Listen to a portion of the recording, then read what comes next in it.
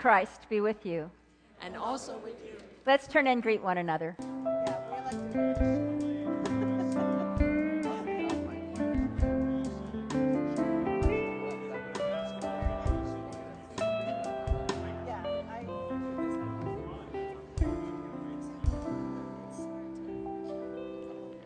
We welcome you to Laguna Presbyterian Church, especially if you're visiting with us today. We are just delighted that you are here with us. On each one of the pews near the center aisle, there is a friendship pad. It's a black folder. And we'd love to have you take it and fill it out and let us know you're here and then pass it down the row so that others can do the same. I'd like to introduce to you our preacher this morning, who is Dr. Gareth Icenogle. Gareth is going to be our interim pastor, which means he will be here for some period of time while we are choosing our next installed pastor. So you will hear more about him from Steve in a few minutes. And his wife Vita is here. You can recognize her because she's the one in the hat. So make sure that you greet her. And also their daughter and son-in-law and grandchild are back there. Tanya and Evan and little Amelia. Amelia, will you wave at us? There she is. Oh, so cute. Welcome. We're so glad that you could be here. You can see the announcements of the life of the church that are inside of the connections that you'll find in your bulletin. Vacation Bible School starts tomorrow morning at 9 o'clock. They would love it if you would take a prayer card, which is asking you to pray for one particular leader in the Vacation Bible School. Those are on a fishnet that you'll find inside of Tankersley Hall today after the service. Just take one and pray for those leaders throughout the week. Also, next Sunday will be Vacation Bible School Celebration Sunday. So the kids will participate in the service, and there'll be all sorts of festivities after the service with a bounce house and TK Burger and all sorts of things. So be sure you're here. It's going to be a great Sunday next week, as it is today. Our summer choir has 2 more weeks. So if you think that you might want to sing in a choir, this is a chance for you to do it without having to come to a midweek rehearsal.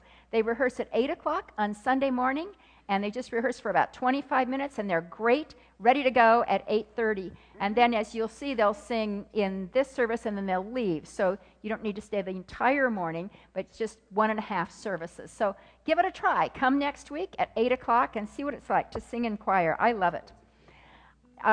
Each summer we have at-home hospitality hours. And those are a chance to get together and just meet people that you always hosted in a home. The next one is going to be the last Sunday of July, and it is going to be at Bill and Terry Shubin's home.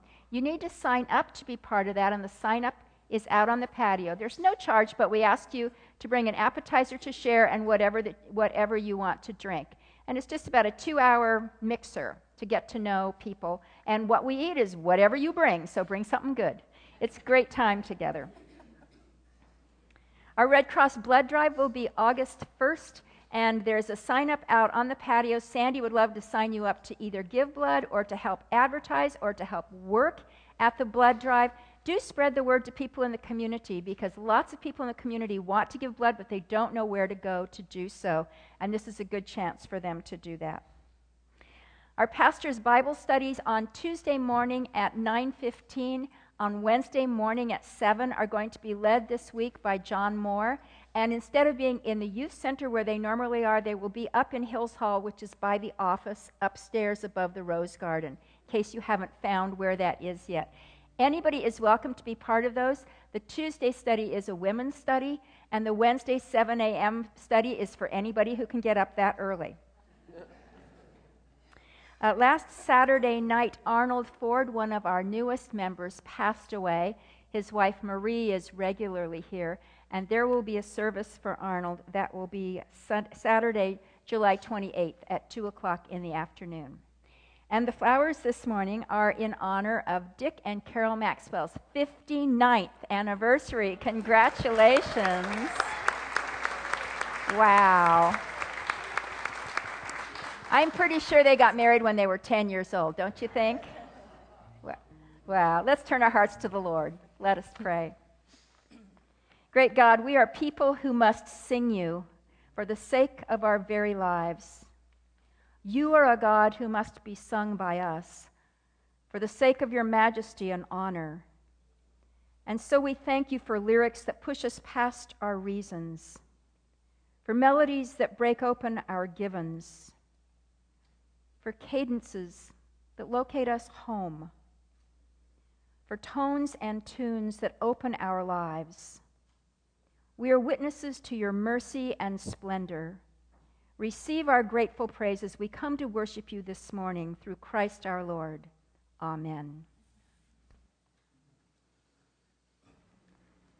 Please join me for our call to worship.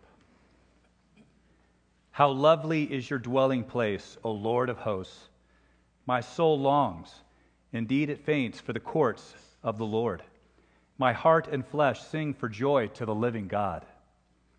Even the sparrow finds a home, and the swallow a nest for herself, where she may lay her young at your altars, O Lord of hosts, my King and my God. Happy are those who live in your house, ever singing your praise. Happy are those whose strength is in you, whose heart are the highways to Zion. For the Lord God is a sun and shield. He bestows favor and honor. No good thing does the Lord withhold from those who walk uprightly. O Lord of hosts, happy is everyone who trusts in you. Amen. Let us stand and worship the living God.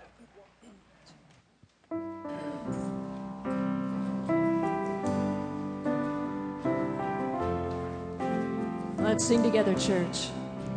Praise the one who pierced the darkness with a liberating light.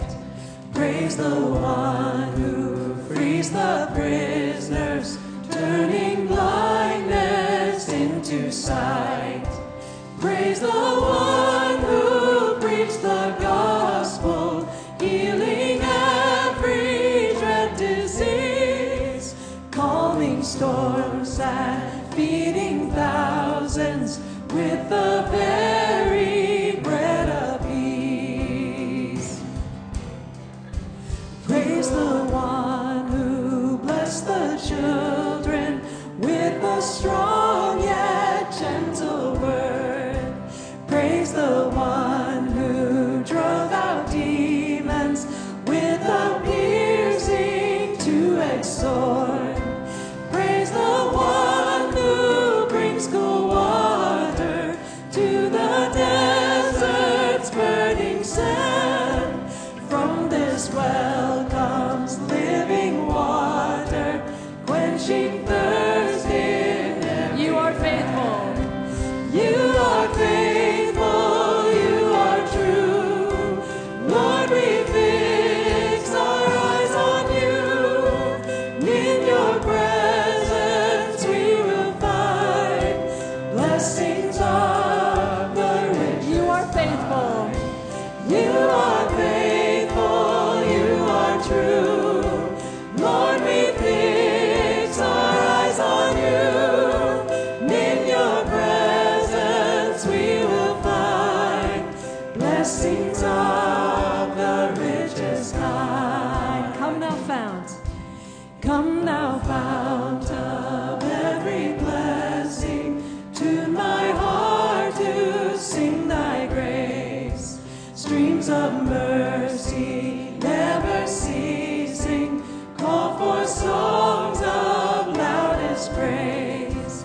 Teach me some melodious sonnet, sung by flaming tongues above. Praise his name, I'm fixed upon it, name of God's redeeming love. Come, church, now is the time to worship. Come, now is the time to give your heart. Come, now is the time to praise. Oh, let's sing together, church. Here we go. Come. Come, now is the time to worship, church. Come, now is the time to give your heart. Come, just as you are to worship. Come, just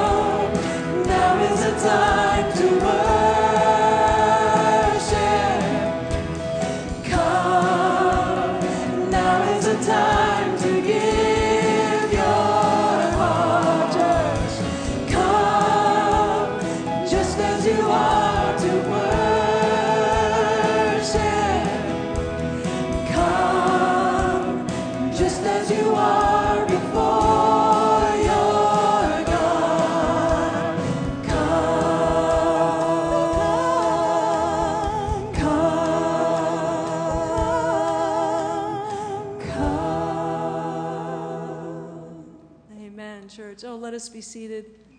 Lord, you have our heart, and we will search for yours.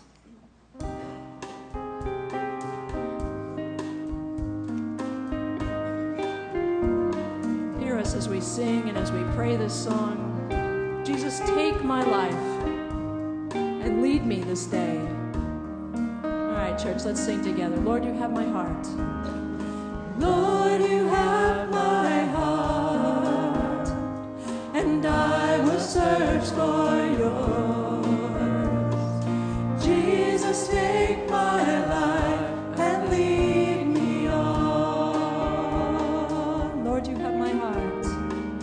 Lord, you have my heart, and I will search for yours. Let me be to you a sacrifice, and I will praise. And I will praise you, Lord. And I will sing. And I will sing of love come down. And as you show your face, and as you show your face, we'll see your glory here. Lord, you have my heart. Lord, you have my heart, and I will search for yours. Jesus, take my life and lead me on. Lord, you have my heart. Lord, you have my heart, and I will search for yours. Let me be to you a sacrifice, and I will praise you.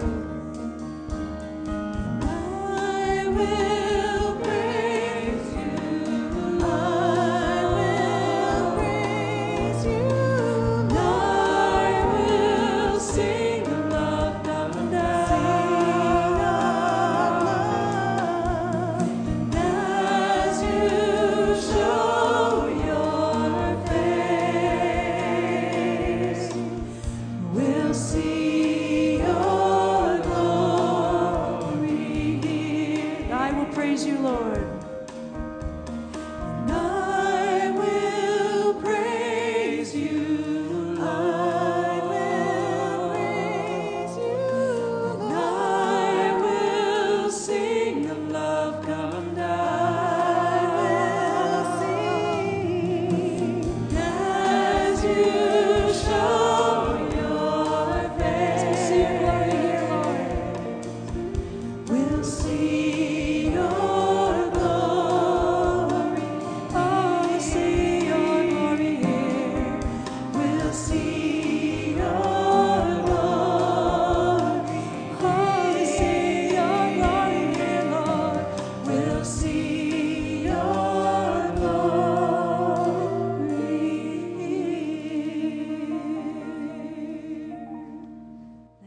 so be it, Lord. The psalmist calls us to confession. Search me, O God, know my heart. Test me and know my thoughts. See if there is any wicked way in me, and lead me in the way everlasting. We express our longing for God's leading by our own transparent confession. So let us pray responsively. Eternal God, we confess that we do not expect and long for the transforming power of your love to work miracles in these hard hearts of ours. Yet we secretly long for a rescue, an escape, a miracle, to relieve us of the responsibilities and the challenges you set before us. Healing Spirit, renew our confidence in your power and in the power of love to change our lives. And give us courage to be the fully responsible, fully alive persons that Christ calls us to be as we bring you the silent confessions of our hearts.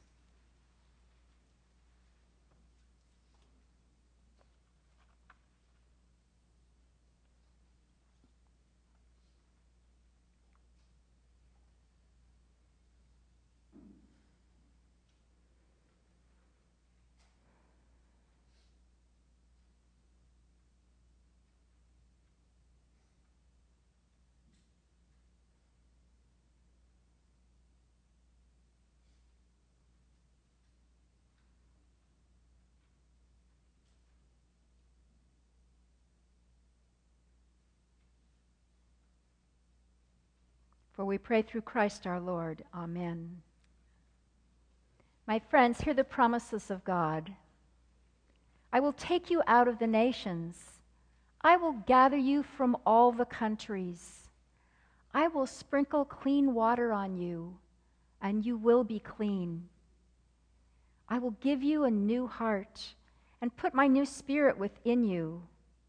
I will remove from you your heart of stone and give you a heart of flesh. And I will put my spirit in you and move you to follow my decrees. You will be my people, and I will be your God. Friends in Christ, by the power of the Spirit, we are united with Christ and given a new spirit. Live in the joy and peace of that assurance. Thanks be to God. Amen.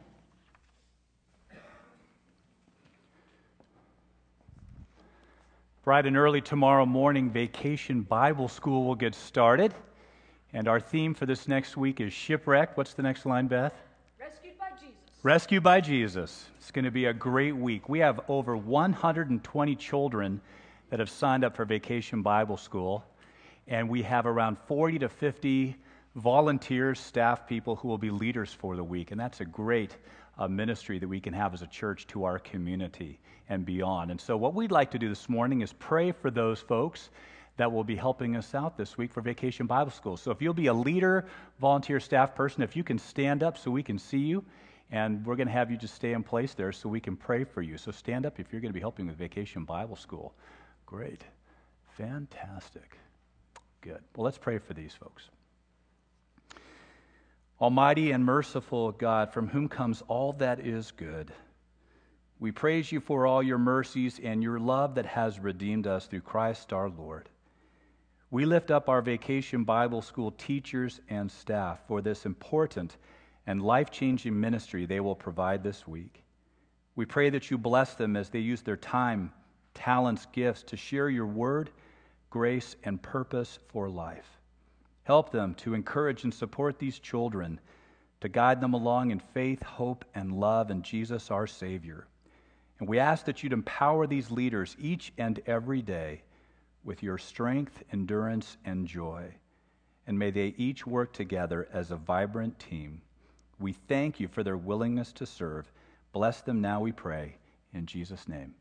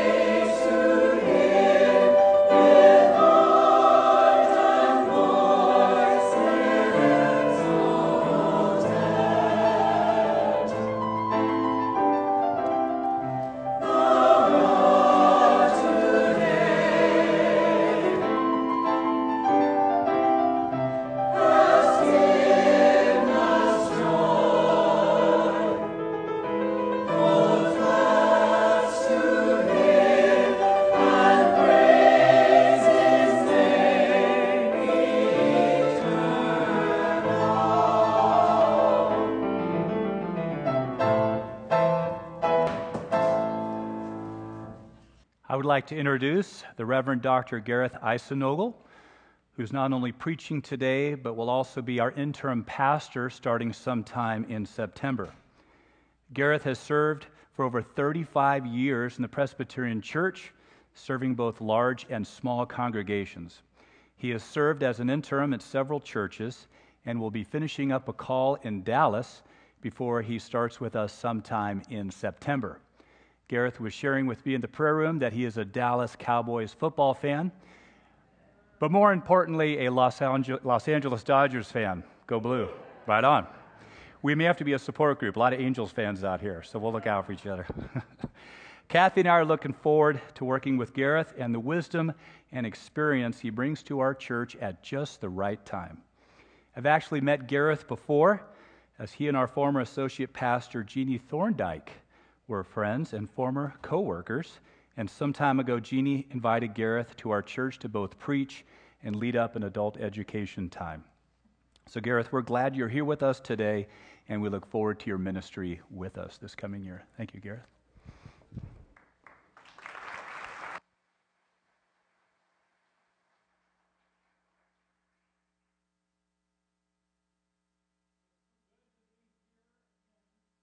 After I turn my microphone on, at Laguna Presbyterian Church. There we go. And I had the fortune of getting to know Jerry Tankersley many, many years ago. We come out of similar backgrounds of the La Cañada Presbyterian Church, common friendships in Gary Demarest, who was the pastor of that congregation for many years. We have very similar styles of ministry. He's very focused in Bible study and teaching people Scripture. That's consistent with me as well. But he's also known congregationally as well as denominationally as a person of gentle but assertive spirit. And he's a gift, because sometimes people are gentle but not assertive, and sometimes they're assertive but not gentle. So it's a good combination. I invite you now to listen to the Word of God from Mark chapter 4. This is the primary parable that Jesus taught, Jesus' statement that you'll see in the text. If you understand this parable, then you'll be able to understand all of the parables. This is the key to making sure we get the parables of Jesus. Again, Jesus began to teach beside the sea, and such a very large crowd gathered around him that he got into a boat and on the sea and sat there while the whole crowd was beside the sea on the land. And he began to teach them many things in parables. And in his teaching he said to them, "Listen, a sower went out to sow, and as he sowed, some seed fell on the path, and the birds came and ate it up. Other seed fell on the rocky ground where it did not have much soil, and it sprang up quickly, since it had no depth of soil. And when the sun rose and it was scorched, and since it had no root, it withered away. Other seed fell among the thorns, and the thorns grew up and choked it, and it yielded no grain. Other seed fell into good soil and brought forth grain, growing up and increasing and yielding 30, 60, and 100-fold. And he said, let anyone with ears to hear listen." When Jesus was alone, those who were around him, along with the 12, asked him about the parables. And he said to them, "To you has been given the secret of the kingdom of God. But for those on the outside, everything comes in parables, in order that they may indeed look, but not perceive. They may indeed listen, but not understand, so that they may not turn again and be forgiven." And then he said to them, "Do you not understand this parable? Then how will you understand all the parables? The sower sows the word. These are the ones on the path where the word is sown. When they hear, Satan immediately comes and takes away the word that is sown in them. And these are the ones sown on rocky ground. When they hear the word, they immediately receive it with joy. but they have no root and endure only for a while. Then when trouble or persecution arises on account of the word, immediately they fall away. And others are those sown among the thorns. These are the ones who hear the word, but the cares of the world, the lure of wealth, and the desire for other things come in and choke the word, and it yields nothing. And these are the ones sown on the good soil. They hear the word, accept it, and bear fruit 30 and 60 and 100-fold. And then a reiteration of the pattern of Jesus in verses 33 to 34. With many such parables, Jesus spoke the word to them as they were able to hear it. He did not speak to them except in parables, but he explained everything in private to his disciples. The word of the Lord.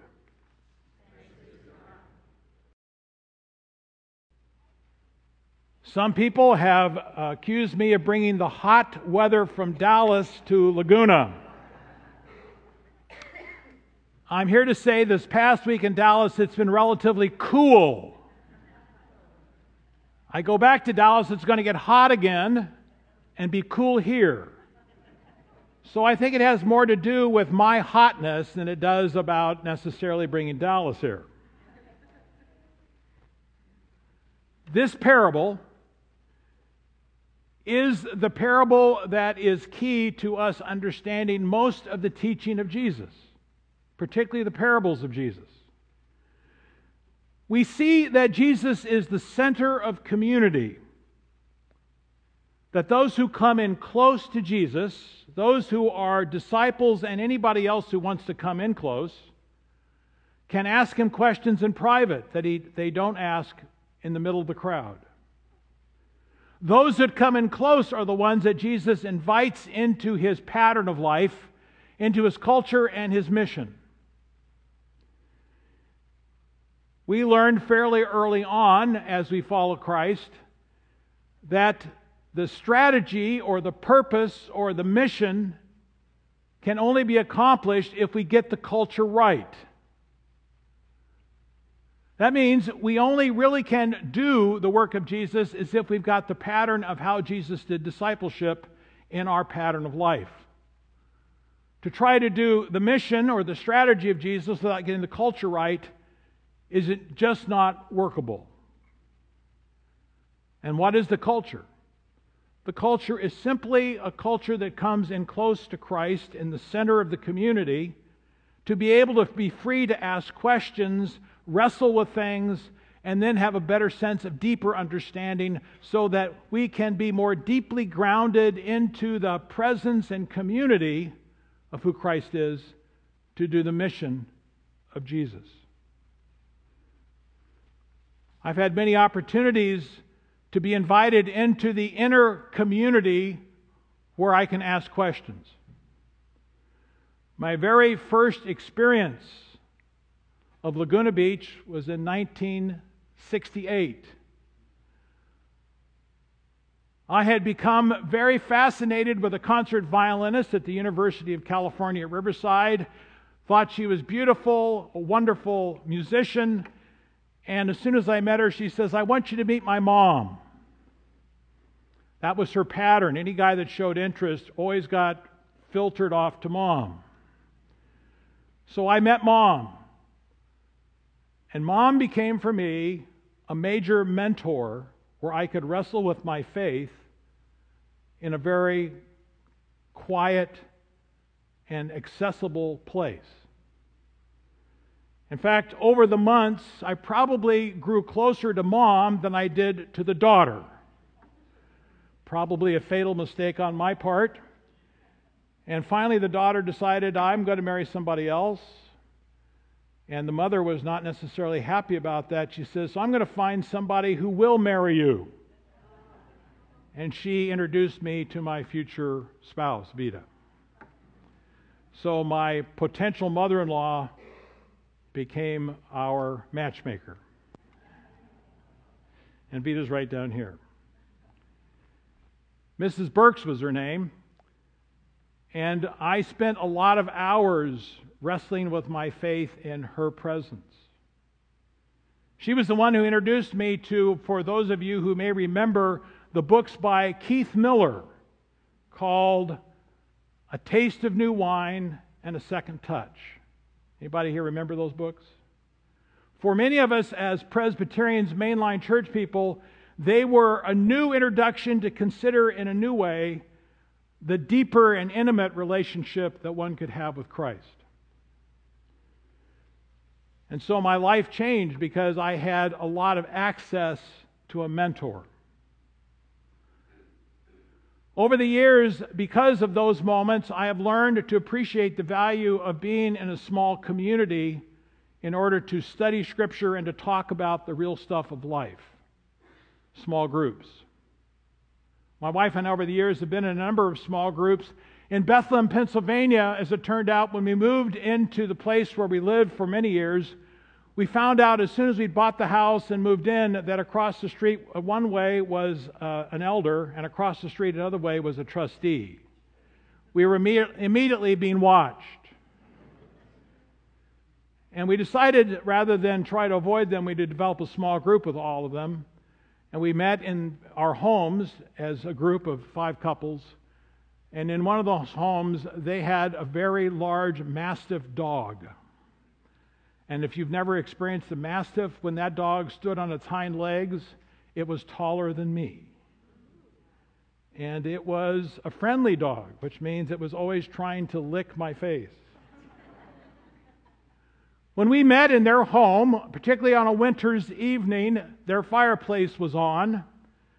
And the Mastiff dog would come into the middle of us 5 couples and literally round itself out in the middle of the group and lay down and just contently sit there and lay there while we had our group meeting.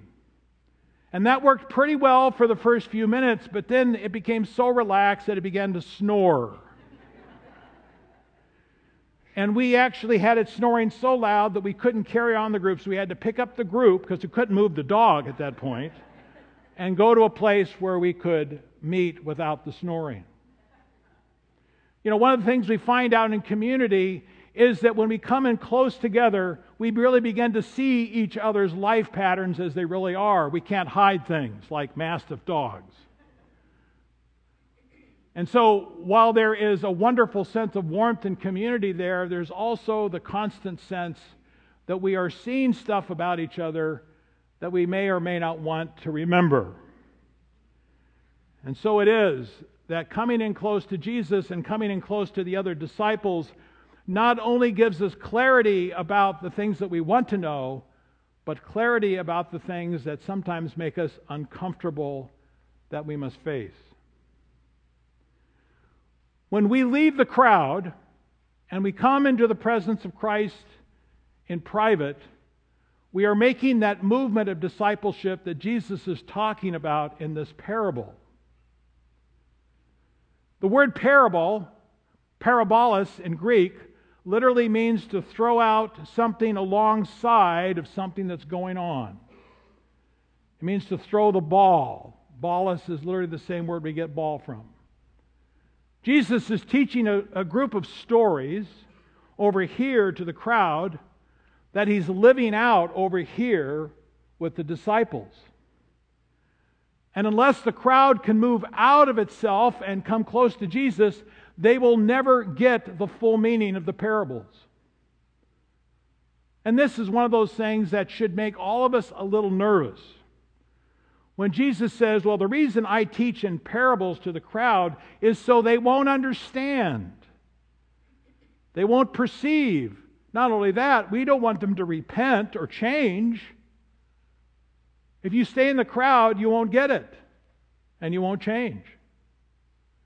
Now, I don't know about you as Presbyterians, but that always makes me a little nervous because we tend to be very crowd-oriented in not only our Presbyterian tradition, but in the Protestant traditions in America. Americans love hanging out anonymously in crowds. But Jesus is being real clear here. unless you can come out of the crowd and come close to me in the context of a discipleship community, you simply won't get it. How would you like to hire a preacher, a pastor, with the understanding that that pastor preaches on Sunday morning so you'll never understand what he or she is saying? Pastor won't last very long. But that's exactly Jesus' methodology. That's his culture. He wanted people not to get it in the crowd so they would really hunger to come into his presence. And that's the place of transformation. So when he talks about the four soils, he's really talking about the movement from the crowd to the intimate place of discipleship. Those that hang out in the crowd are the people that are on the beaten path, the hardened ground.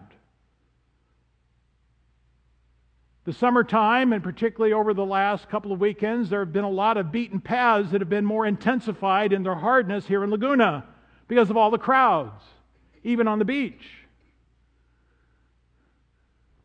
Those crowds don't come in here unless they're curious and they want to ask some questions.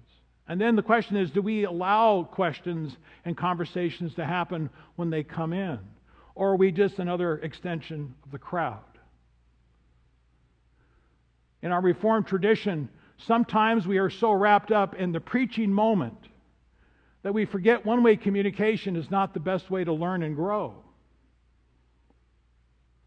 The communication that we really learn and grow in the midst of is a conversational communication and access to seeing people up close and personal, to see their example and to wrestle with the consistency between their words and their actions.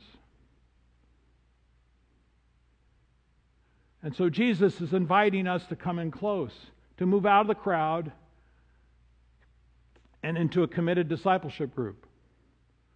Now, he also illustrates a couple of other levels of coming into that closeness, with the soil group that's on rocky ground and a soil group that's full of weeds. I would call the rocky ground group those that are curious. They kind of venture in and they're kind of fascinated with what's going on, but they don't come in closer or more deeply. And after a while, the superficiality just blows them away. There's another group that comes in more often. We often refer to them in the church as C&E Christians. They're here on Christmas and Easter. And those are the ones that are actually see faith as convenient. I'll show it when it's convenient for me to show up. Those are the ones that are in the weedy soil. And Jesus clearly says, but the lure of wealth, the concerns for everyday life, and the cares of the world are probably going to chew them up. It's only those who can come in close enough over a long period of time to walk with Jesus in private that really get it. In fact, the word that is used by Jesus here for the deeper fertile ground is the same word we get cult from. It's the cultivated place.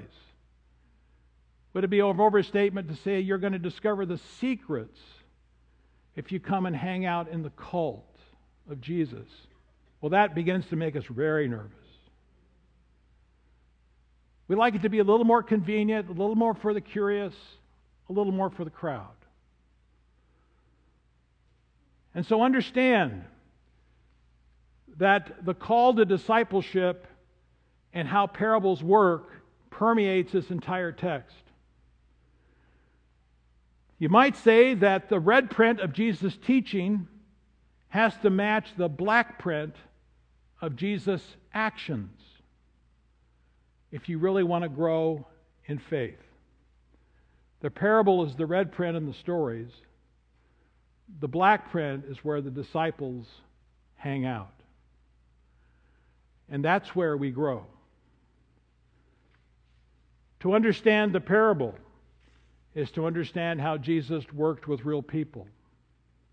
To understand that Jesus' culture that he's developing is a culture of closeness and proximity, of asking questions, of struggling with the meaning of things with each other and with Jesus in the middle of that conversation. And that culture needs to be well established in the life of the church before we venture out and do the strategy of mission. Let me say that again. That culture needs to be well integrated in the pattern of how we do mission and the preparation process for being in mission in order for us to understand that it's growing into the depth of Jesus. The culture, as according to Peter Drucker, the management consultant, will often have the strategy for breakfast. So in our future, as we're preparing to think about the strategic possibilities for this church's future, let us not forget the culture that Jerry brought in here, along with the other pastors, of close proximity to the learning process of Bible study and to wrestling with faith.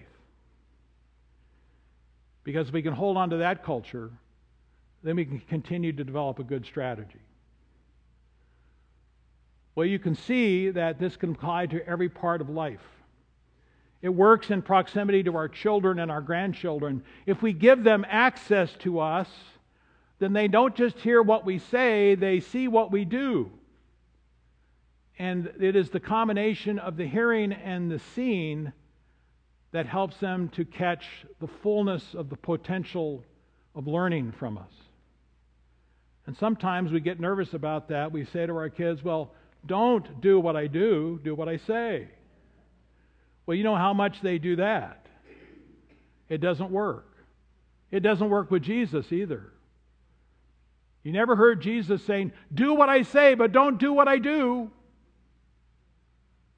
And so it is a cultural process that we establish in order to do the mission and strategy of Jesus. Now, in that third soil group, where I think a lot of Christians hang out today, the place where it is convenient, we can get pulled away from so many weedy things in our lives. I think that it's often reduced to four major events of life. I'm in the church because I was baptized. I'm in the church because that's where I was married.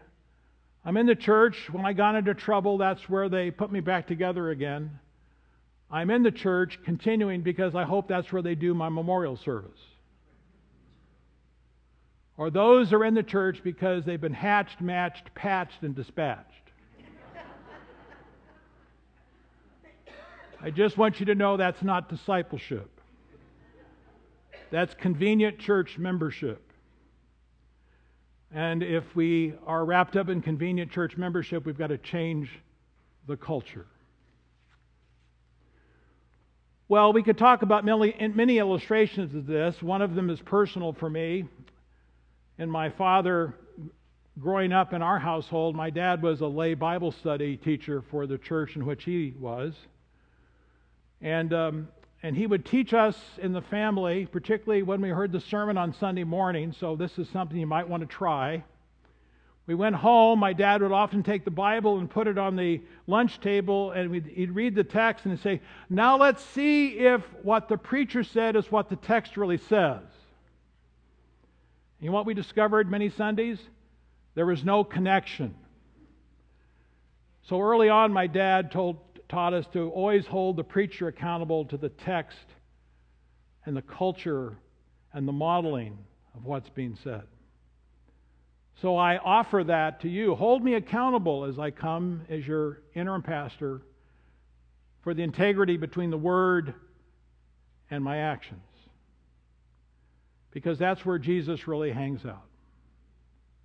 And that's where our children thrive. That's where our grandchildren thrive. That's where people really learn and grow. That's where churches are transformed. And that's what's going to drive this church and move it into the future. It's built upon what Jerry modeled for many years and what your current pastors believe and model. And we're going to keep walking that walk on fertile ground. Let us pray together. We are grateful, gracious God, that you sent Jesus into the world to come close to us, to be God with us, God among us. that we might actually touch him and talk with him. We might disagree with him and he might disagree with us.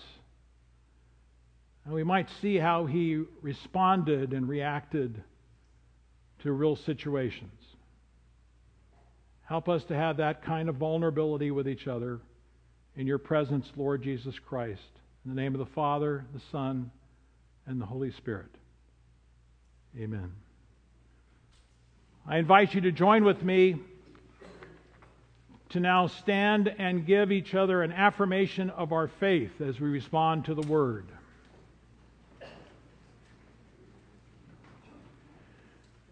In life and death, we belong to God. Through the grace of our Lord Jesus Christ, the love of God, and the communion of the Holy Spirit, we trust in the one triune God, the Holy One of Israel, whom alone we worship and serve. We trust in Jesus Christ, fully human, fully God. Jesus proclaimed the reign of God, preaching good news to the poor and release to the captives, teaching by word and deed, and blessing the children, healing the sick, and binding up the brokenhearted, eating with outcasts, forgiving sinners, and calling all to repent and believe the gospel. Unjustly condemned for blasphemy and sedition, Jesus was crucified, suffering the depths of human pain, and giving his life for the sins of the world. God raised Jesus from the dead, vindicating his sinless life, breaking the power of sin and evil, delivering us from death to life eternal. With believers in every time and place, we rejoice that nothing in life nor in death can separate us from the love of God in Christ Jesus our Lord. Invite the ushers to come forward and we'll take up the morning offering.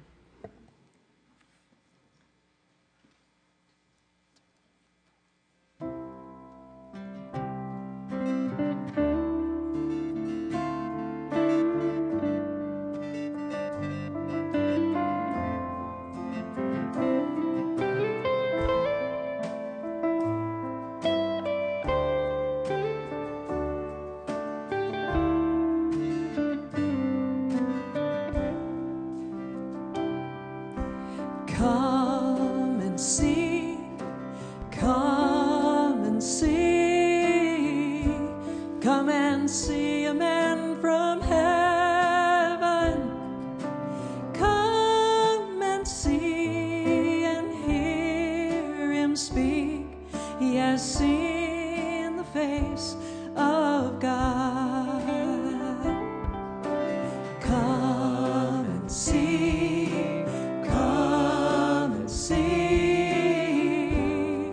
This Jesus of Nazareth, come and see the one that we have heard of all our lives. A voice crying in the wilderness, a voice from the sky, loud and clear.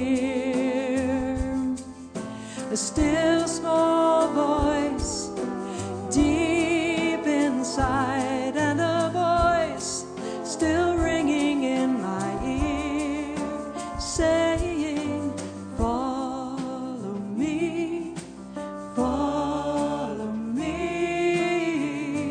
and I will show you my Father.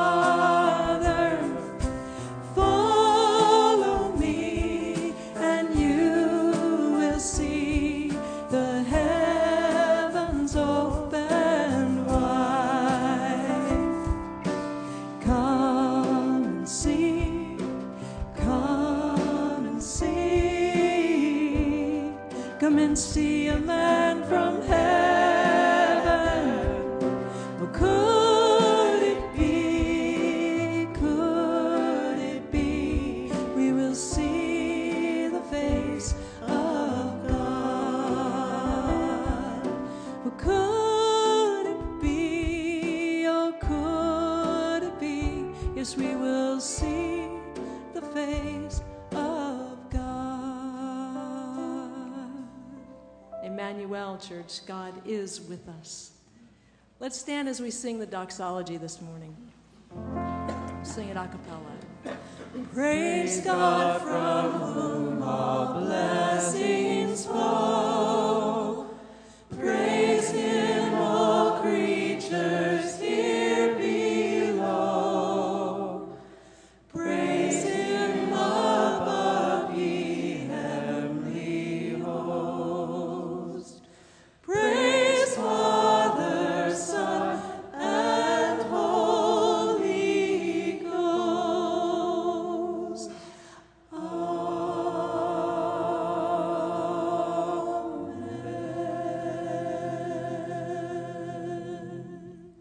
Gracious God, we thank you for your love which surrounds our lives. Bless us and disturb us with the vision of what it means to come in close to you and to follow you. As we voice our hopes to you now, strengthen us, give us grace to be your disciples. Have mercy, O Lord, on the nations of the world, so unable to extricate ourselves from generations of political manipulation and hatred and retaliation. Have mercy on the many in our world for whom today is another day of trying to find something to eat. For those for whom today is another day lived under the yoke of oppression, under the threat of abuse, under the violence of war. We pray for safe rescue for the boys and their leaders in Thailand. And we pray for all who are on the path of the fires, for Forest Home Camp, for all their staff and campers who will be coming this week. Have mercy, O Lord, on all who are lonely, on those whose relationships are strained and breaking. We pray for those who are ill, who are recovering from surgery, who are coping with pain, fearing the worst, and for those who care for them. And for the deepest hopes of our hearts, we pray now before you in silence.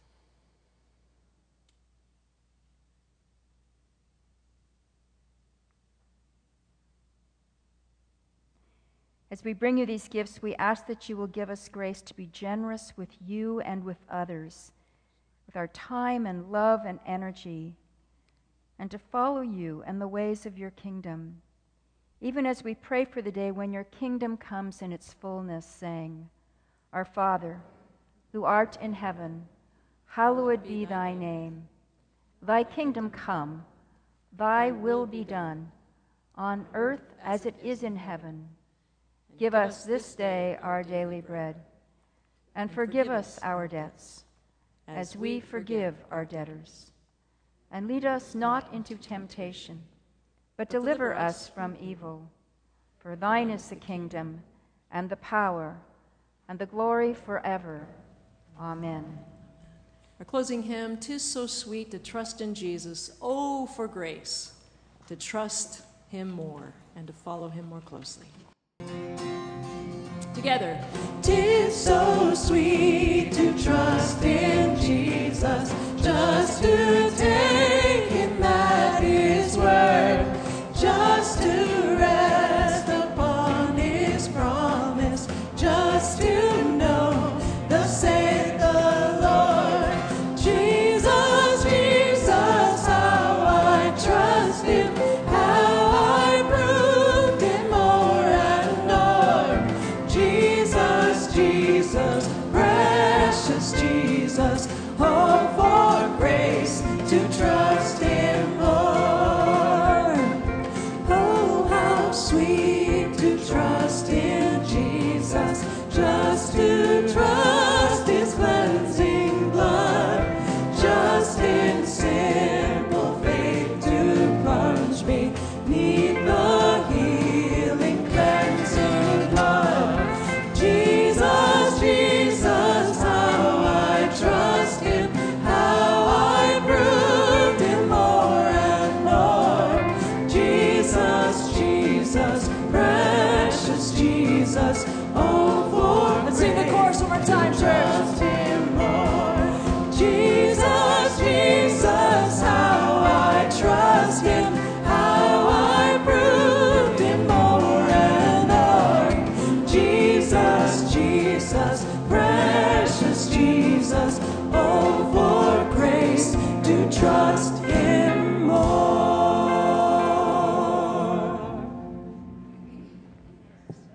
So in that inner circle of Jesus, there was a lot of trust developing. Because closeness and proximity makes us vulnerable. We see who we really are, and we are confronted with changing the behaviors that hurt the trust and increasing the behaviors that build the trust. Jesus shows us that cultural pattern, which helps us to become a church that can do the mission because we have the trust. So go in the grace, mercy, love, and trust of Jesus today, that we can together do the strategy and mission of Christ. Amen.